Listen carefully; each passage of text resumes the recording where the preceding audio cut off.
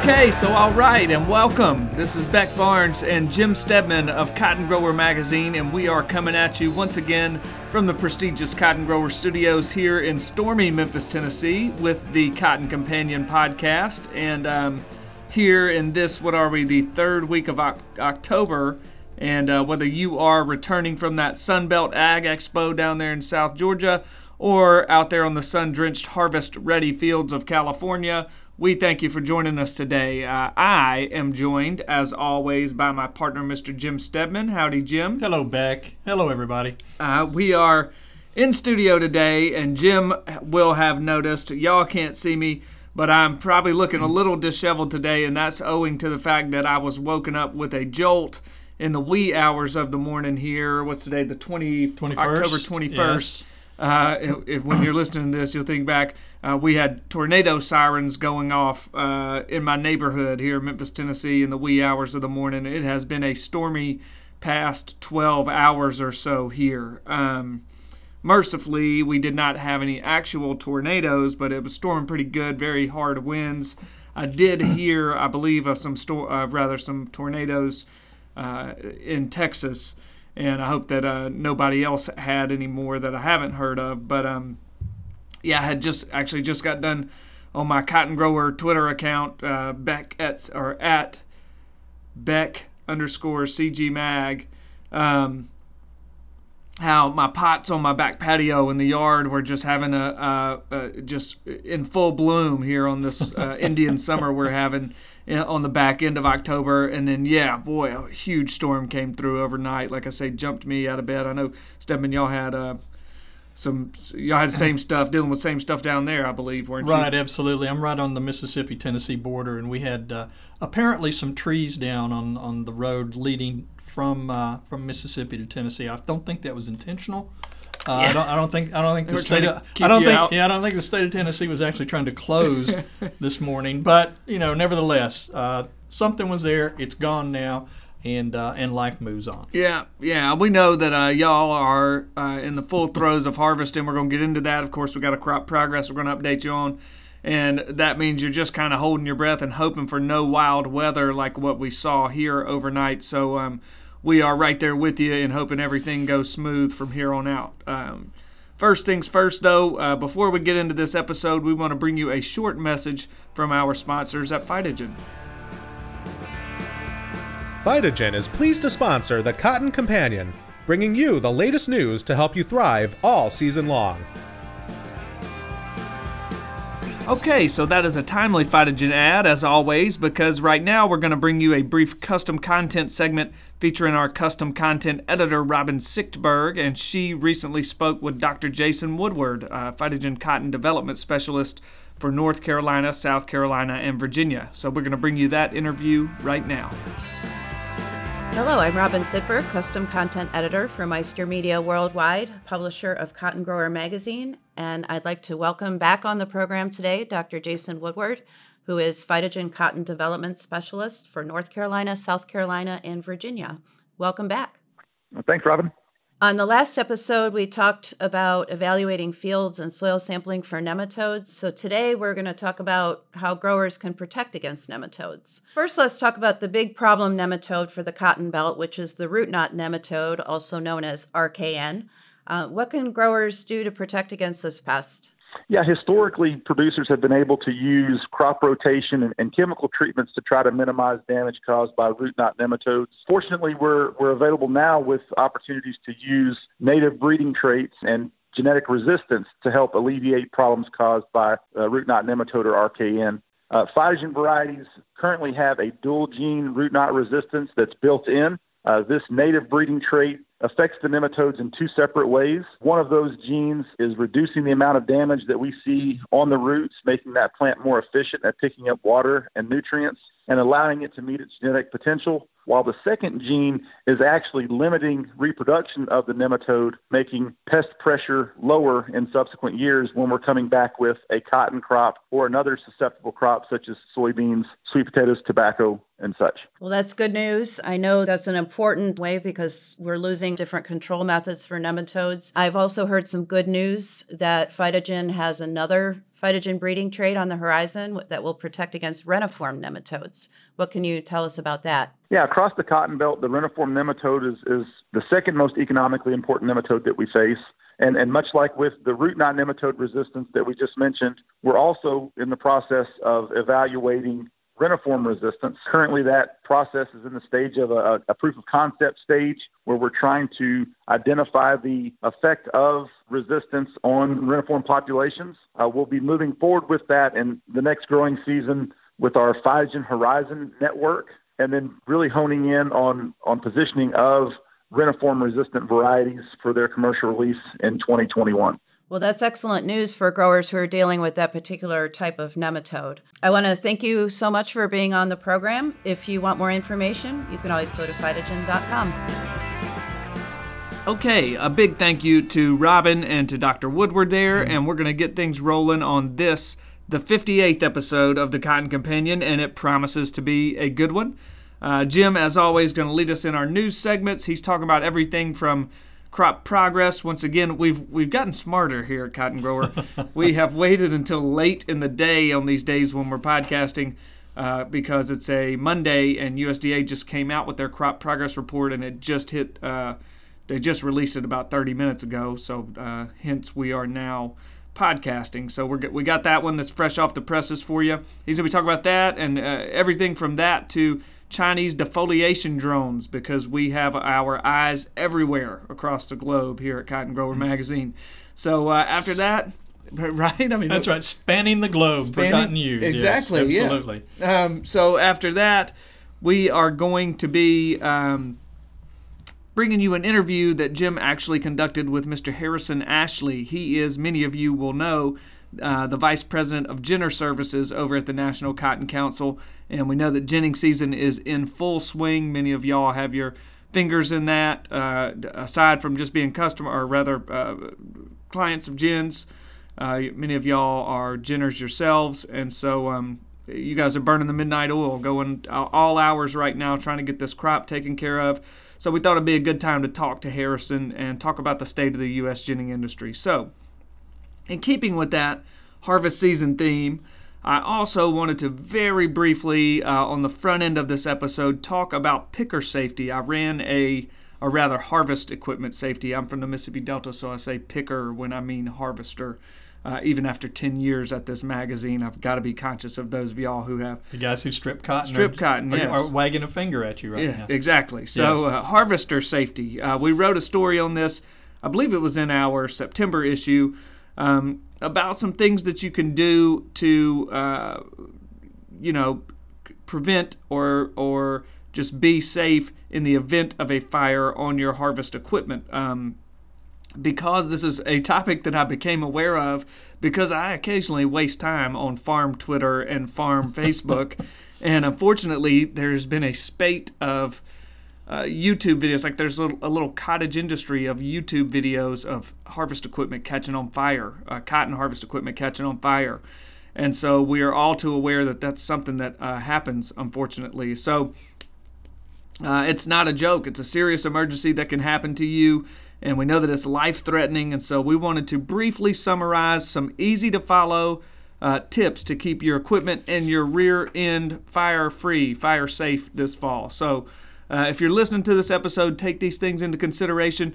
If you got labor who drives harvest equipment for you, make sure they're aware of these, I'm calling it 5 quick tips for fire safety in your picker or stripper this year. Drum roll, please. Actually, I don't require a drum roll, Jim. The first of our 5 tips. Number 1 is to keep up with regular machine maintenance. I spoke with Mr. Steve Monaco at First Fire Safety. He has a product specifically for cotton picker, cotton stripper, fire prevention. That's at First Fire Safety. So anyhow, he says that servicing your burr extractor and the header of the machine is a useful example of preventative maintenance. And too often, these fires will start as a result of poor maintenance. So second tip, repair and clean any leaking fuel or oil lines immediately. We know there's too many ways for a spark to kick up in a piece of harvest equipment. Flint rocks, branches, and electrical wiring. all can be the source of a spark. And if you have accelerants such as fuel or oil spills on your machinery, that's a bad mixture. The third tip here, clean your machine off completely at least 2 times a day. When I spoke to people about that, my initial reaction was, boy, that sounds excessive. But I've been assured that that's something that y'all out there on the farm are accustomed to. Cleaning your machinery often throughout the day is a great way to make sure that, in areas like the engine compartment or under the accumulator and under the conveyor belt, those are trouble spots. And by cleaning those areas off, you can make sure you're keeping your crop and yourself safe. Fourth tip, inspect your fire extinguishers. I guess tip number 1 there, tip A would be have fire extinguishers and fire equipment on the machine. But for B is inspect those pieces, those fire extinguishers, those other equipment to make sure they're in good working order before you get out there to make sure you're covered in the event of an emergency. Fifth tip is more of a practical thing. As you're in the picker or stripper, be aware of wind conditions and the wind direction. Fires are much more likely with dry conditions and high winds. Boy, that sounds a lot like the entirety of West Texas. So harvester operators should be more cautious in those conditions. The folks I talked to said, in the event of a fire, this is very important here, know which way the wind conditions are blowing and pull straight into that, so that if you did not have a cover in the cab of that harvester, the wind would be blowing directly onto your face. And that way that wind will blow that fire towards the back and away from the equipment and also away from yourself. That's very important. If you remember one thing from this summary, if you, in the event of a fire on your harvester, pull that tractor to where you are facing, looking directly into the wind. So, all right, Jim, I am done with my safety soapbox here. I am going to get out of the way and let you take it away with the news segment. I'm going to let you sit back, cross your arms, and just listen. Okay, I'm happy to do that. All right. News for this segment, as Beck mentioned, we're going to start with the crop progress numbers that are hot off the USDA press this afternoon. These are for the week ending October 20th. And for cotton, in terms of open bolls, I think it's fair to say this, the crop's essentially done. National average is showing that 93% of the acres are now reporting open bolls, and every cotton-producing state is now has percentages ranking between 90 and 100%. So realistically, it's ready to go out and pick or strip if you're not already doing that, depending certainly on your location. Harvest numbers jumped 8% in the past week. We're now showing that 40% of the U.S. crop has been harvested, and that's 5% ahead of the 5-year average for this date. So it's amazing what a little good weather can do for us at this point. Yeah. Activities reported in every single cotton state now, with percentages ranging from 4% harvested in Kansas up to 81% complete in Louisiana. Now, we had some wet weather in the southeast, and certainly the weather that came through the mid-south today may slow some things down a bit in those areas, but there's some good forecasts for the high plains and the northern plains areas, and likely we're going to see a lot of growers hitting the field this week out in those areas. The crop condition is kind of continuing its weekly dance with percentage shifts from one segment to the other. This week, we're showing 41% of the U.S. crop rated good to excellent, 36% rated fair, and 23% rated poor to very poor. So that's those are the exclusive numbers out of USDA for this week. We're going to turn our attention next to again back to Washington from a certain perspective here. But the U.S. Food and Drug Administration, I believe last week, gave the green light for the genetically modified low gossypol cotton that's been developed at Texas A&M. They now have the approval to use that for human consumption, which paves the way for a protein-packed food source that the folks at Texas A&M said could help tackle global malnutrition. Now, this decision on the plant means it can be used not only for fiber, but that the seed can be used as food for people and for all types of animals. Now, Dr. Curie Raythor, who's a Texas A&M plant biotechnologist, said scientists are holding discussions with different seed companies and hope to have this plant commercially available within about 5 years. They are also exploring regulatory approval in other countries, starting with Mexico. Now, as we all know, ordinary cottonseed is basically unfit for humans and for many animals to eat because of high levels of gossypol, which can be toxic to humans and to animals. The Texas A&M team used the RNAi technology that basically silenced a gene in the cottonseed that virtually eliminated gossypol from the seed, but the gossypol was left at natural levels in the rest of the plant to help guard against insects and disease, and the fiber is certainly not affected by it whatsoever. USDA lifted regulatory prohibition on planting and cultivating this cotton plant last year. So that was out of the way before FDA made their decision here within the past week.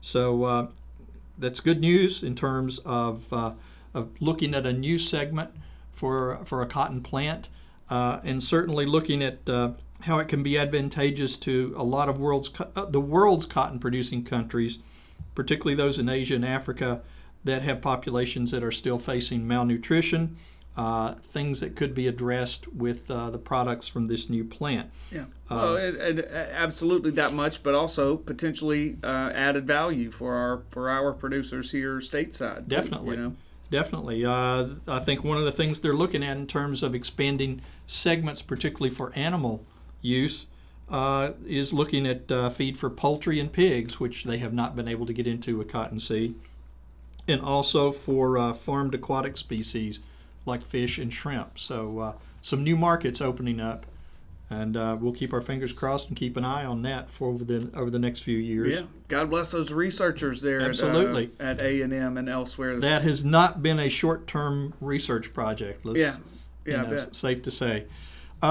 Beck mentioned one of the things about China, and we're gonna shift focus over there just because it was kind of an interesting story. I know there are a lot of folks out there listening who like to kind of keep up with farming technology and innovations. Well, the Chinese company XAG, and I'm just giving you the initials because I can't pronounce that. I appreciate that. Has started its takeoff for harvest time spraying operation using unmanned aerial systems, or affectionately known as drones, for the third consecutive year out in China's Xinjiang cotton-producing region. According to the report I've seen, since late August, there have been over 1,500 drone pilots and 1,000 crop protection teams using approximately 3,000 sets of this company's P-Series plant protection drones to help local cotton growers spray defoliant. It is the world's largest cotton defoliation operation using fully autonomous drones. It obviously makes things a lot more cost-effective and ecologically friendly for them. Through mid-September, they're estimating 1 million hectares or roughly 2.5 million acres of cotton fields have been defoliated with this crop spraying drones. The accumulated service record for this year is expected to exceed 1.3 million hectares or 3.2 million acres, and that's a 200% increase compared to what they did last year. Did I hear you say they were autonomous, meaning that they are? Oh, they have pilots. I mean, they have Okay. they're guided or they're programmed. Okay. But I mean, just the whole scope of it. I mean, literally, if you sit here and close your eyes and think about thousands and thousands of acres of cotton fields, and you've got these drones flying back and forth. And these are not small drones either. I mean, these there's a certain amount of size to these and able to carry the defoliant. But you've got roughly, what did they say, 3,000 of these things moving around out there. Sounds dystopian. It does, doesn't it? It's a slightly different regulatory situation over there in China than literally would not fly here in the U.S. Which, no, for no better pun or worse. intended. Right, Yeah. right.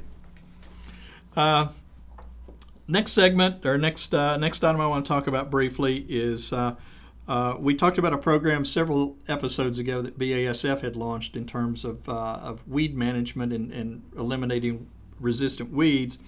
They have also launched a new grower program that they're calling 2020 Agronomic Advantage. It offers flexibility and rewards for growers. It gives them the freedom to choose products and practices to help address challenges that you may face, like weed resistance.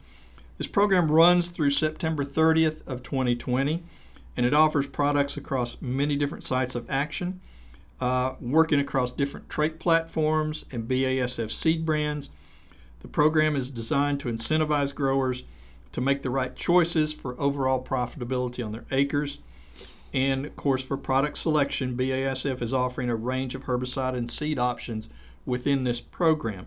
Now, the Advantage program has options for several different crops. And, for example, let's look at cotton. For growers who purchase FiberMax and or Stoneville cottonseed, plus Ingenia and Liberty herbicide and or Liberty herbicide, you can earn up to basically $6.40 per acre, with the opportunity to earn an additional 50 cents per acre with each added BASF herbicide. So it's an interesting program. It's one of the first ones we've seen announced for this year. Obviously, if you'd like more information about it, you can go to BASF website online, and then just type in agronomicadvantage.com, and it will give you all the details on the program.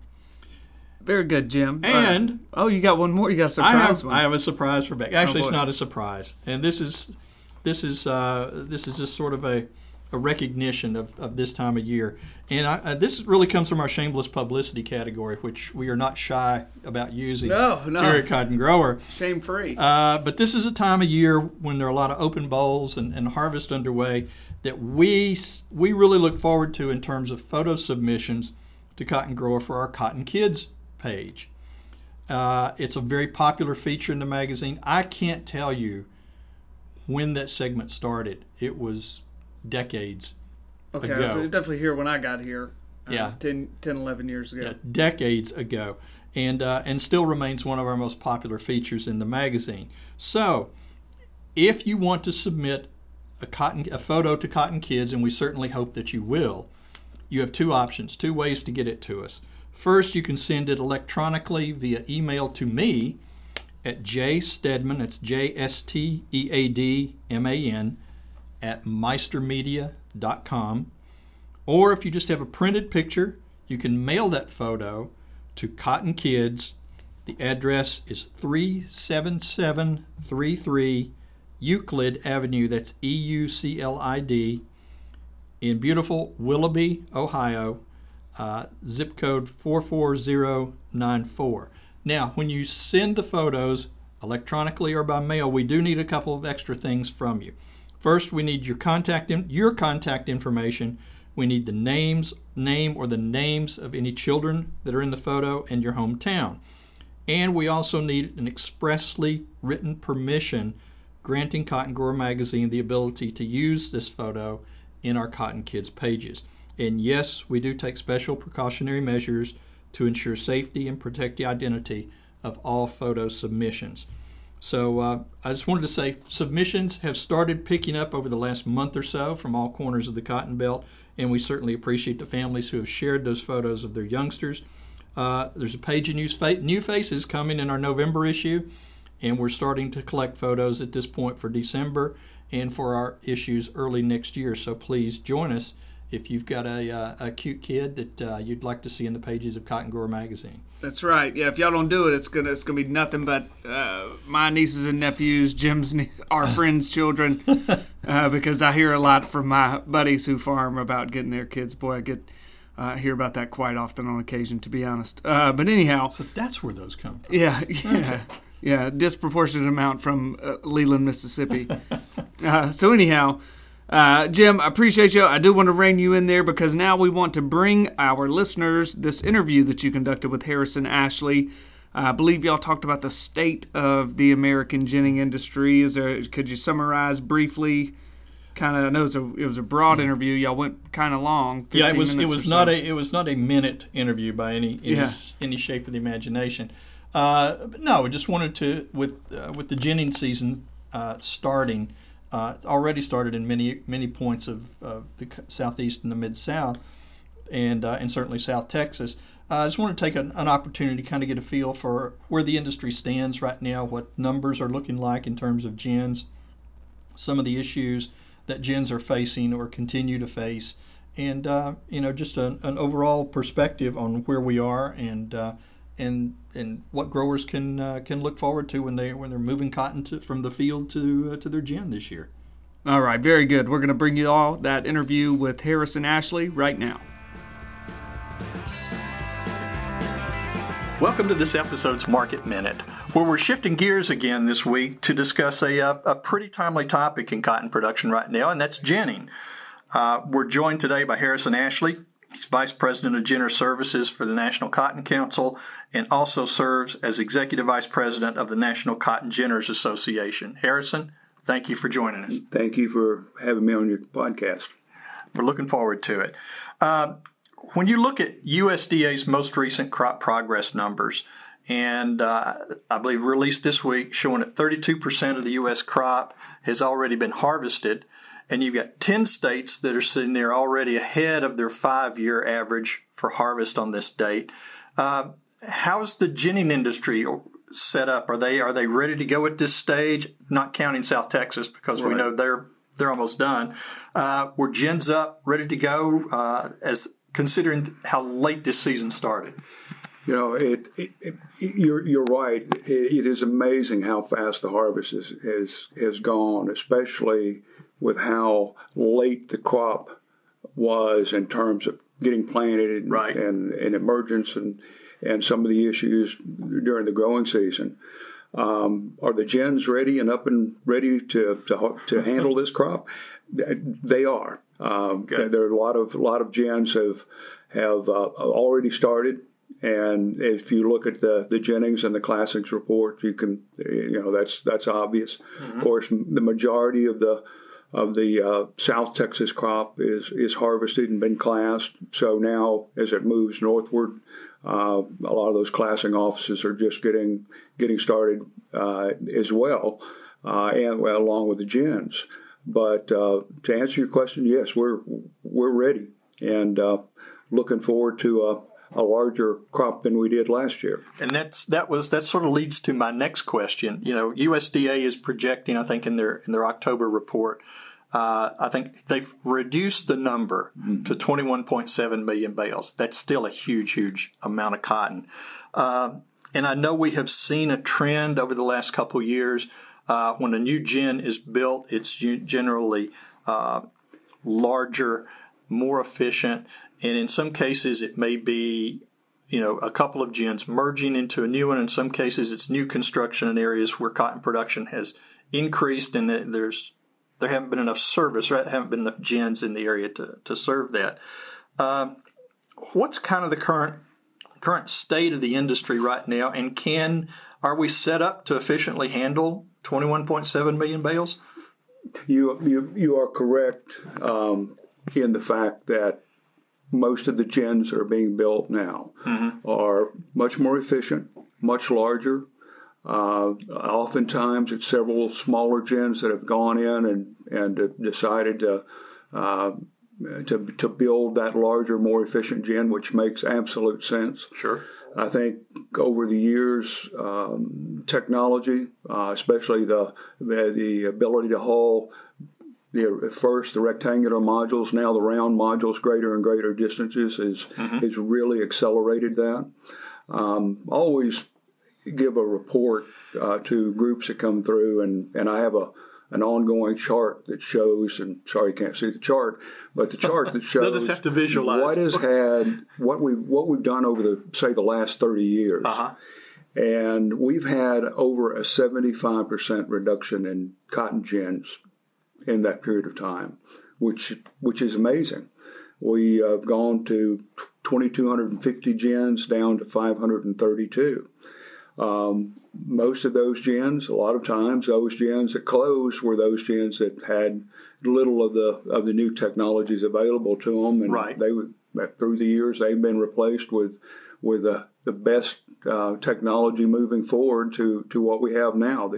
These gins that are now capable of ginning 150,000, 200,000 bales consistently if the cotton's there. Question is, will the trend continue? Someone asked me what my thoughts were. Can you go lower than 532 cotton gins? And so I gathered all the data, looking at the production, the loss of gens over that 30-year time frame, did a forecast model, and lo and behold, yes, we can go lower. You can have more consolidation and fewer gens, and now, what's that bottom number? I don't know. Yeah, nobody knows. Yeah, but I do think we will see more consolidation, larger gens being built to replace some of the smaller ones. It just efficiencies are it just makes sense in many of those cases. Just out of curiosity, how long does it take to get a brand new gen up and running, construction wise, equipment wise? You know, I keep in contact with some of the manufacturers, and they already have sales on the books for gens being built in 2020. Some of I received a message from one of them saying we're already beginning to deliver some of the equipment for a gen that'll be built next year. So, to answer your question, I've been to sites where I didn't think they would gen cotton in the fall, and this was in the summertime. Right. And lo and behold, they're ginning cotton in the fall. Yeah. It just depends on how many other gens and how much other equipment's being updated in other gens. But you can get a gen installed within a season. Cool. What are you mentioned? Obviously, we've talked about the reduction in the number of gens, and the industry's kind of absorbed that issue pretty easily. What are some of the other issues the ginning industry is facing right now? What are the things that kind of keep you, top of mind, or maybe keep you awake a little bit at night? We want the price to be at a level that the producers are producing cotton. Right. Gin can't do anything but gin cotton. Right. And with the incredible investments that go into some of these larger gens now, $20 million, $24 million dollars are what you're talking about for some of these really large gens.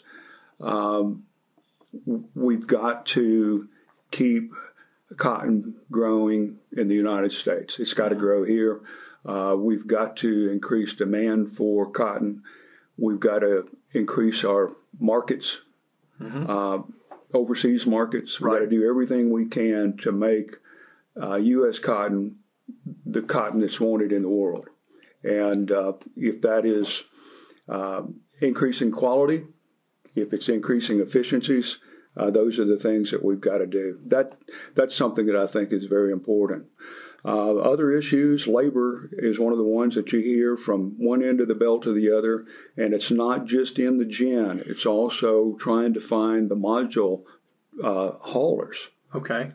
To move that mass of cotton to the gins. Can you imagine a 150,000 bale gin with if they're hauling modules?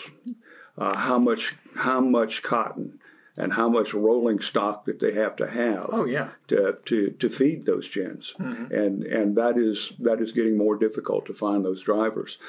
Now, these are drivers both that would work for their basically be gin employees, but also what about other trucking companies that would help? There are those companies that are subcontractors to the gins. Okay. And they will come in and haul cotton.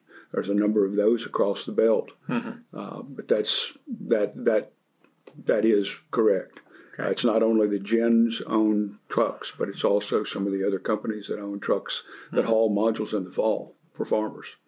One of the things about the round modules is you can use a tractor trailer type truck with a flatbed, so it can be used through the season for something else. But then during the harvest season, they can haul modules. Right. I've seen those up and down the highways. What 10 or 12 of those round modules on there? Well, it depends on the state and the truck configuration. Right. Absolutely. Any other things? I know there were some regulation issues over the last couple of years. That are those kind of settled down, or are we still wrestling with some of those? The national ginners and the ginning organizations that National Generators represents, OSHA, Department of Labor,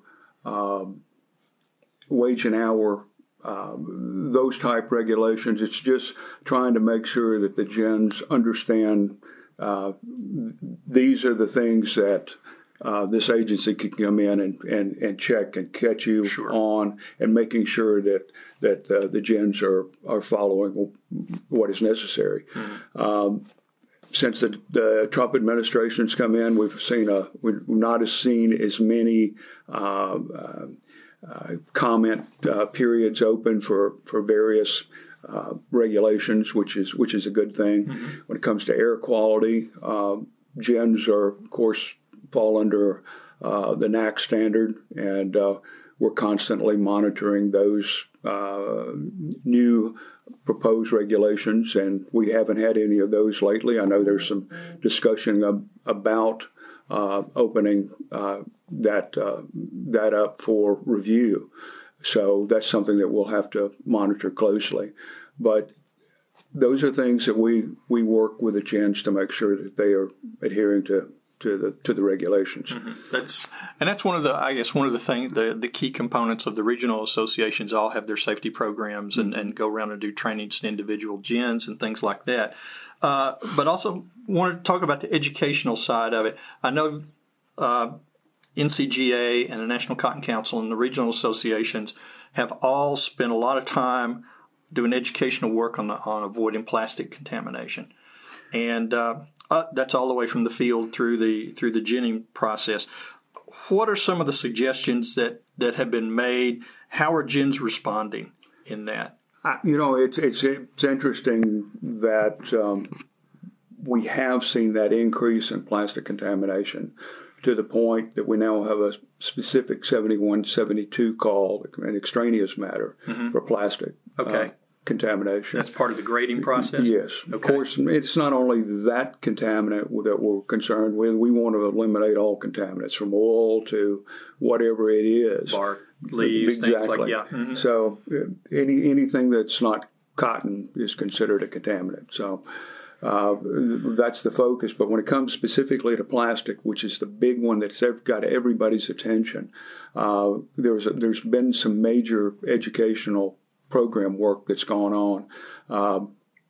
I was telling some of the staff not long ago here that there's not a single meeting that we go to where contamination and education is not discussed. Right. It's in every one of National Generators President speeches. It's in every presentation that I give. Just try to maintain that focus on we've got to prevent the lint contamination from ever happening from plastic. It's not that we don't have some research going on to try to detect and emit it from the lint, but we've got to keep it from ever getting in there. And that's where a lot of that focus has been. There's been some educational videos. National Generators did one a few years ago on the proper handling and removal of the John Deere wrap. Right.